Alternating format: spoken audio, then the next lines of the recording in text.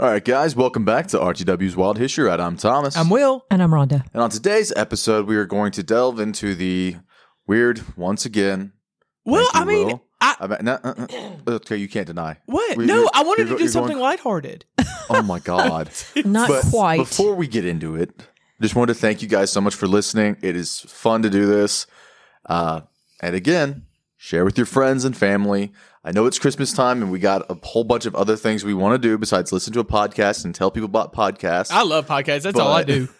But if you share, we can do more. Yeah. So we got please big share. stuff planned for January, you guys. Yes, starting sometime early in the new year. Well, and I'm not I was going to set a specific date for us. but early new year. I was snooping around on Rhonda's little computer or whatever downstairs looking at numbers or whatever, and I saw where she was looking at some stuff too. So she's getting prepared. I Yes. am. I have some notes, and hopefully in the next couple of weeks we'll be able to work on an episode. Yes, I think I'm at least ready for the first whatever episode to be decided. I guess First episode of many, something. of many. But today, you guys, I was going to talk about something lighthearted, like I said, and what What the more than heck lighthearted is lighthearted about this? Well, I will tell you, I listened to a podcast. That's another good one. It's Ashley Flowers did cover this podcast, but Morbid, which is another one that I listened to, also covered this as well. Another great name for a podcast. So this is actually about the Lawson family murders that occurred on Christmas time. So that's how I tied in the whole thing. Oh yeah, so Lighthearted and fun to talk about. Are y'all familiar with this case? I have heard nothing of this. You know, I feel like this is the one you made me listen to. Maybe. I made you listen to a lot of podcasts. Yes, you have. It's hard. No, I've a lot of Crime Junkie, but I don't know if this was on Crime Junkie or if this was on her other one. I'm not sure. It's been a while since I've actually listened to this, but I have 4, I think, sources for this. I have them all highlighted, but this first part I think I got from southerncalls.com. It's called the Lawson Family Tragedy. So this tragedy actually did take place on Christmas Day in 1929, and as you can imagine, 1929. This is a long time ago. About Great Depression time, I feel like that's been a thing with us. We've been talking a lot about the Great Depression and World War I and all that kind of stuff. That's been our little time in history I feel like we've been kind of getting lately. So this actually occurred in what was called Germantown, North Carolina, which was a farming community near Danbury. So I looked all that kind of stuff up, and I was unfamiliar with this territory or whatever, or city in North Carolina. But before, I guess, we start on December 25th, 1929, we'll go back just a couple of weeks. So the patriarch of the Lawson family, his name was Charlie. And so he was 43 at the time. He loaded himself and his wife Fanny, and they also had 7 other children, up to drive to what was known as Winston-Salem, which was a town about 13 miles away from their home. So this, so guys, what do you, what do you think you do around Christmas time? Like, with the family, what's something that you guys would typically do? Oh, gosh, I don't know. Sing carols? I mean, go visit people and sing carols, or visit relatives, and just that kind of a thing. Well, I guess like loading up 7 people to go to a town. Like, what do you think like he could have been doing? Oh, I already know the I don't answer, know. so I Maybe can't. buying a Christmas tree? I don't know. I wish it was. Want me to give the answer? Yeah, sure. They went to go get a family portrait. They did. Oh, They well, went that's a to good go idea. And we've done that. It's been several years, but we've Yes, done that we for have done Christmas. that. Yes. Well, yes. and I would love if that was the Christmas surprise or whatever that this was, planned. This would be great. I'd love to go take a picture. Okay, so it's something else. So look, but no, that was it. They were taking a picture this day. This was a couple weeks before Christmas. So in what he described as a Christmas surprise, this was in quotations, he got the family to take Christmas pictures at a local photography studio, and apparently this expenditure that they kind of had here was extremely unlike Charlie, who was apparently like pretty frugal. And growing up, and I think they were sharecroppers and stuff like that for tobacco. They were kind of poor, and so money. You had to work hard to get your money. So I mean, this was a big expenditure to buy everyone new clothes. He bought everyone new clothes. They went to the photography studio and they took a picture. Now, if you look up this picture, it's creepy. So look it up. I mean, like the family looks like they don't want to be there. Everyone looks miserable. It's like there's a smirk on Charlie's face. Everyone else is kind of like uncomfortable looking. It's very odd. So like I've seen it. It is very creepy. Okay. Question. Yeah. So does that mean that there was bad relationships within the family? They There didn't get could along, or potentially be some bad relationships here. So several that I would think. And if this happened to me about what I'm going to talk about, yes, there would be a lot of bad blood in between my family members and I. So, let me see. Sorry, y'all. So let me give you a little. So I'd like to think a lot of this, like the big farming families around this time, were probably, with his 7 kids having like this picture and stuff. I'd like to think that it was just because a lot of farming families probably had a lot of kids because they probably need workers for the farm. Yeah, that was true. So that's what I was thinking about it. So I was just like, okay, so they're going to take their Christmas photo here. So some of the backstory for the family. So Charlie and Fanny, which was his wife, they were married in 1911. They had actually had 8 children total, but one died of pneumonia at the age of 6. So the roster kind of for the family goes Arthur, who was 16. There was Marie, who was 17. Charles, who we just talked about, he was 43. He was the father. Fanny, she was 37. She was the mother. You had Mary Lou. I believe she was about 3 months old or so. She was the youngest, so she had just had this baby. Carrie, who was 12. Raymond, who was 2. Maybelle, who was 7. And James, who was 4. So all I can get from this is that Charlie let Fanny have a break. Can she not have a kid for like 1 year? well, it sounds like there was a little bit of a break there. It sounds like there was a gap more than some of our friends. Bless Fanny. Fanny did not want these kids. I'm just kidding. I'm sure she did. I'm for Fanny. I'm for the women. We know people with like literally 15 months in between kids, if not less. That's too much for me, y'all. I'm telling you. Okay, this is coming from a guy who never wants kids. Oh, so 100% never wants kids. I'm sorry, Mom, if you're listening to this, never want kids. Your brother can make babies. Yeah, maybe. I'm telling you, they're going to have to. So they can adopt a 12-year-old. So, oh crap. I'm sorry, you guys. I always get lost in this thing. So I'm sure the common things, like I said, were they had all these kids because they needed, workers for the farm. And a lot of this time too, like I've seen other podcasts just say that it was just because, a lot of kids didn't really maybe survive past infancy during this time either, like kind of growing up on the farm. So it was kind of like known that they might have several kids. Well, and maybe there weren't a lot of options to prevent them. Very true. And they're even if they got sick, they probably really couldn't. What other pastimes does someone who's poor sharecropping tobacco, all you have is like a few hours at night for fun, and that's it. So, what else are you going to do? True. That's very true. So it says, in 1918, Charlie, he had actually moved his family to Germantown to begin sharecropping tobacco. And in 1927, he had actually seen enough success to where they were actually able to buy the farm that they lived at during the time, which was on Brook Cove Road in Germantown. So, it didn't really specify a time. Oh, sorry. That was a previous thing. I'm sorry, you guys. I'm all over the place here. So one day, while apparently this next little part, so this is kind of before the tragedy, while renovating the farmhouse, this was with Fanny, Arthur, and Marie. So Charlie accidentally struck himself in the forehead with an axe. So I'm assuming he fell or, something happened where he tripped and fell on it and got, pretty injured.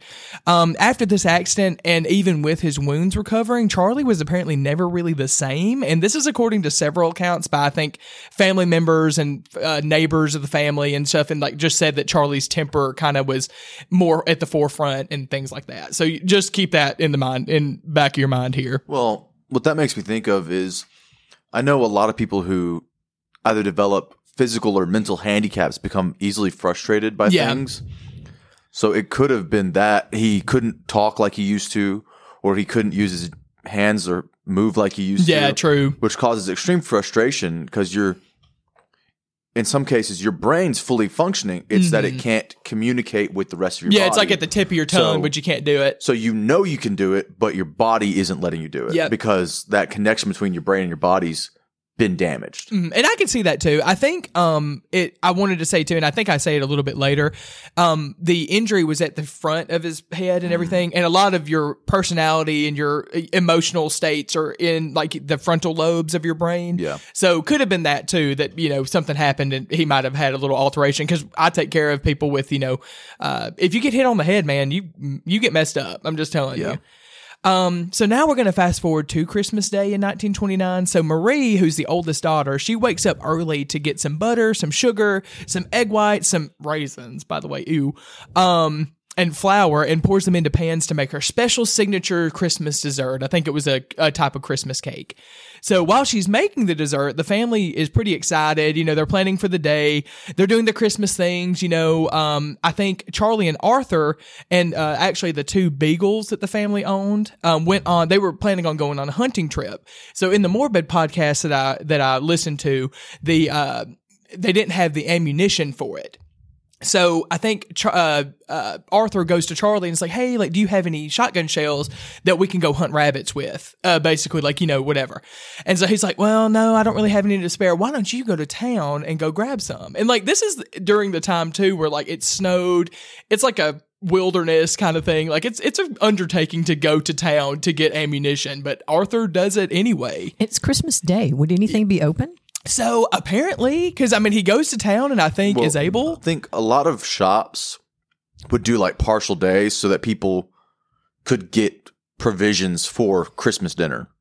Yeah. So like the guys would be at the store shopping or working while the women were preparing Christmas dinner. Yeah. So, yeah, because I kind of think of a Christmas dinner. Think traditional roles, like to the extreme. Like a Little House on the Prairie. Yeah, I get so, yeah. Okay. All right. I get it.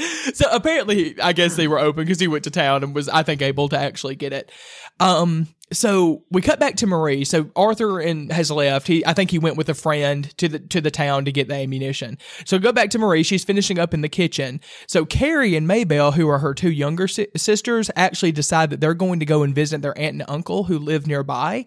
So they start to go. Unfortunately, and this is a trigger warning for everybody, they couldn't have realized what was going to happen next. And as they're walking by the barn, both girls kind of turn and they see Charlie, and he has a shotgun. And he essentially just, if it wasn't gratuitous enough, they're shot and, you know, they're on the ground. And if it wasn't gratuitous enough, he decides to take a hoe handle and he bludgeons them to death. Oh my gosh. So he kills the two youngest girls, like just out of nowhere and so violently. And so I'm not sure if the girls were already, passed by this point, but nonetheless, this was too much. And as far as I'm concerned, like, no matter what, if you have a head injury or anything like that, there's no coming back from that. I wish he got the freaking everything, the whole jail cell thrown at him before everything else was going to happen. So, let me see. So after this, Charlie goes to the house and Fanny is on the front porch. I think she's peeling potatoes. So he reloads his shotgun and shoots her. So he shoots her in the chest and she's dead on the front porch of the farmhouse. So Marie apparently, and I don't really know, like some of the articles that I accessed, she screams. I don't really know how anybody would know that unless like neighbors were close by, and I don't really think that this was a close by situation type of thing. So Marie screams, and James and Raymond, who are her younger brothers, actually like I think hear her scream and kind of hear all of the stuff going on. So they decide to try to hide, and they're like the youngest boys. So Charlie opens the front door, he fires and hits Marie, who slumps over to the front, like in front of the fireplace. He then like tracks down the youngest boys and I think shoots and bludgeons them as well. Then he bludgeons Mary Lou, who is in her crib, who is a child, a literally 3-month-old child. Oh my gosh. But I was like, this one was like, when I think of like crazy, I just don't really think of murders like this, especially in like, I don't know, just. Well, see, this reminds me so much of, oh God, we just did the episode. Oh, Lizzie Borden? Yes. Oh, it really does. Yeah. And it's also like the severity of the violence, the no clear warning signs, the just sheer disturbingness. Just disturbingness of it. And it's just like, it doesn't really come with a, it's crazy to me, you know? So apparently after this, like, you know, he's killed his whole family besides Arthur. Charlie runs into the nearby woods, and I think, he paces for hours. Like how would anyone know that? So apparently leaving tracks in the snow. Yeah, he could have just done. He bore like that. Apparently, like when he was going back and forth to Thomas, he was like kind of going back and forth in this little section of the snow, and so it just had been wore out or whatever. It was like a circle type of thing. Like he was just pacing back and forth and everything. And I guess at the time, like, you know, because eventually I think Arthur is in town and he hears, and I'll go into it later, but I think family members of the family, I don't know if it was the aunt and uncle or someone else, they eventually stumble upon all of the bodies and everything. And then word gets to the town and it somehow makes it back to Arthur, who literally learns like his whole family, like something terrible has happened to his family while he's trying to buy this ammunition. And a lot of people were thinking that Charlie might have sent Arthur away because he was the eldest boy. And maybe if something would have started to happen, he might have been able to overpower Charlie or to, like, you know, fight back. And so everyone else, he was like, you know, maybe that was why. So onlookers had already gathered at the house to see what was happening after this time, and police had actually discovered that the bodies were each found with their arms crossed over them, like they were kind of like, you know, in a casket. And then they either, in some articles say they either had pillows or rocks under their heads, like they were like placed like underneath their heads as pillows. He was posturing them for Yeah. Which I'm like, that's disturbing. It's very Even more disturbing.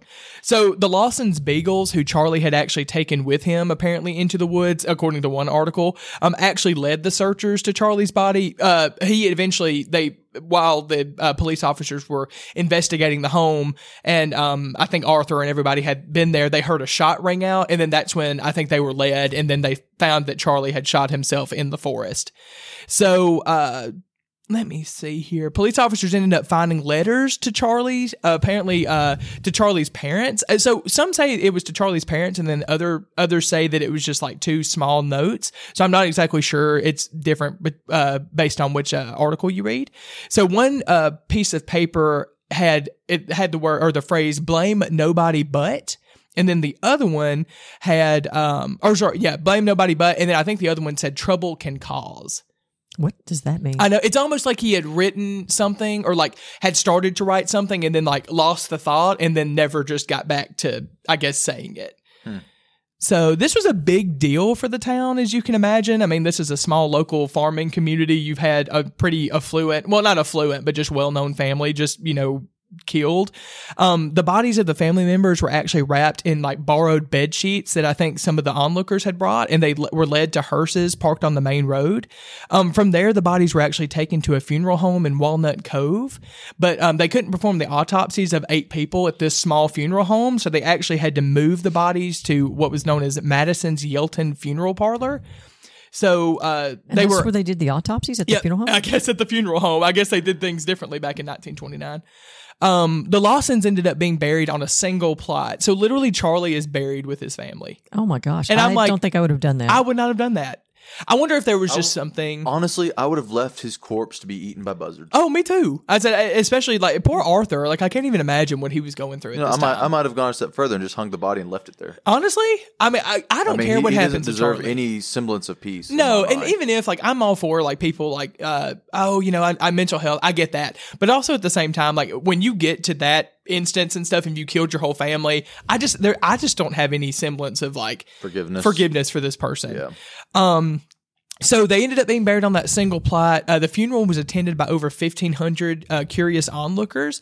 And I like to think that this was probably when true crime was beginning to be kind of an obsession for people, because I'm not the only one interested in this here, guys. There were 1,500 other people. Well, no. I fully understand the interest in true crime. Yeah. My problem with it is we specifically said we were going to do Christmas-themed episodes. This is Christmas-themed.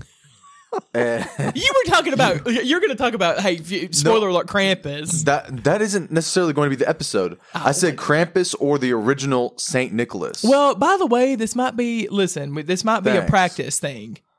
Oh my God. This might be practice. All right, keep going with the story. So a family member actually, who was Charlie's brother, he actually ended up keeping the house open as a sort of museum. What the hell? Yeah, hey, you can spend the night at Lizzie Borden's. Yeah, exactly, Thomas. I'm telling you, Rhonda gets it. People? Rhonda gets it. So apparently, like, they didn't really even clean the house. I guess they left it kind of where everything was. And then they even left the Christmas cake that Marie had baked on the table. And they had never gotten to eat it, so it was just left on the table. So the crime drew thousands of visitors to the home, and some initial spectators actually showed up on foot and by car, like shortly after the slayings kind of first happened. And thousands of onlookers and press actually swarmed the funerals at Browder Cemetery. Marion Lawson, who was the brother, he had said he only actually kept the house open to view because he wanted to raise money for the lone survivor of the family, Arthur, so he could settle the farm's mortgage. Allegedly. Now, I don't know if I believe that or not. I'm not sure I'd want to keep the farm. Oh, after that, I would sell it. Yeah. They even had some famous, I don't know, do y'all know who John Dillinger is? Yes. So he actually came to, it says the house actually had some famous viewers as well. So John Dillinger, who was a famous mobster, he had actually recently escaped from prison and he was accused of robbing 24 banks and 4 police stations. Apparently after he had escaped prison at this time, he wanted to go see the house. So he went to go see it. I kind of won't go into like the whole thing. There was a lot of stuff I don't really want to cover for like why they think this was going to happen. If you guys really want to know why Charlie killed his family and stuff like that, you can look it up. I have it all here. It's a little too much. That first stuff was enough for me, but this last little stuff is.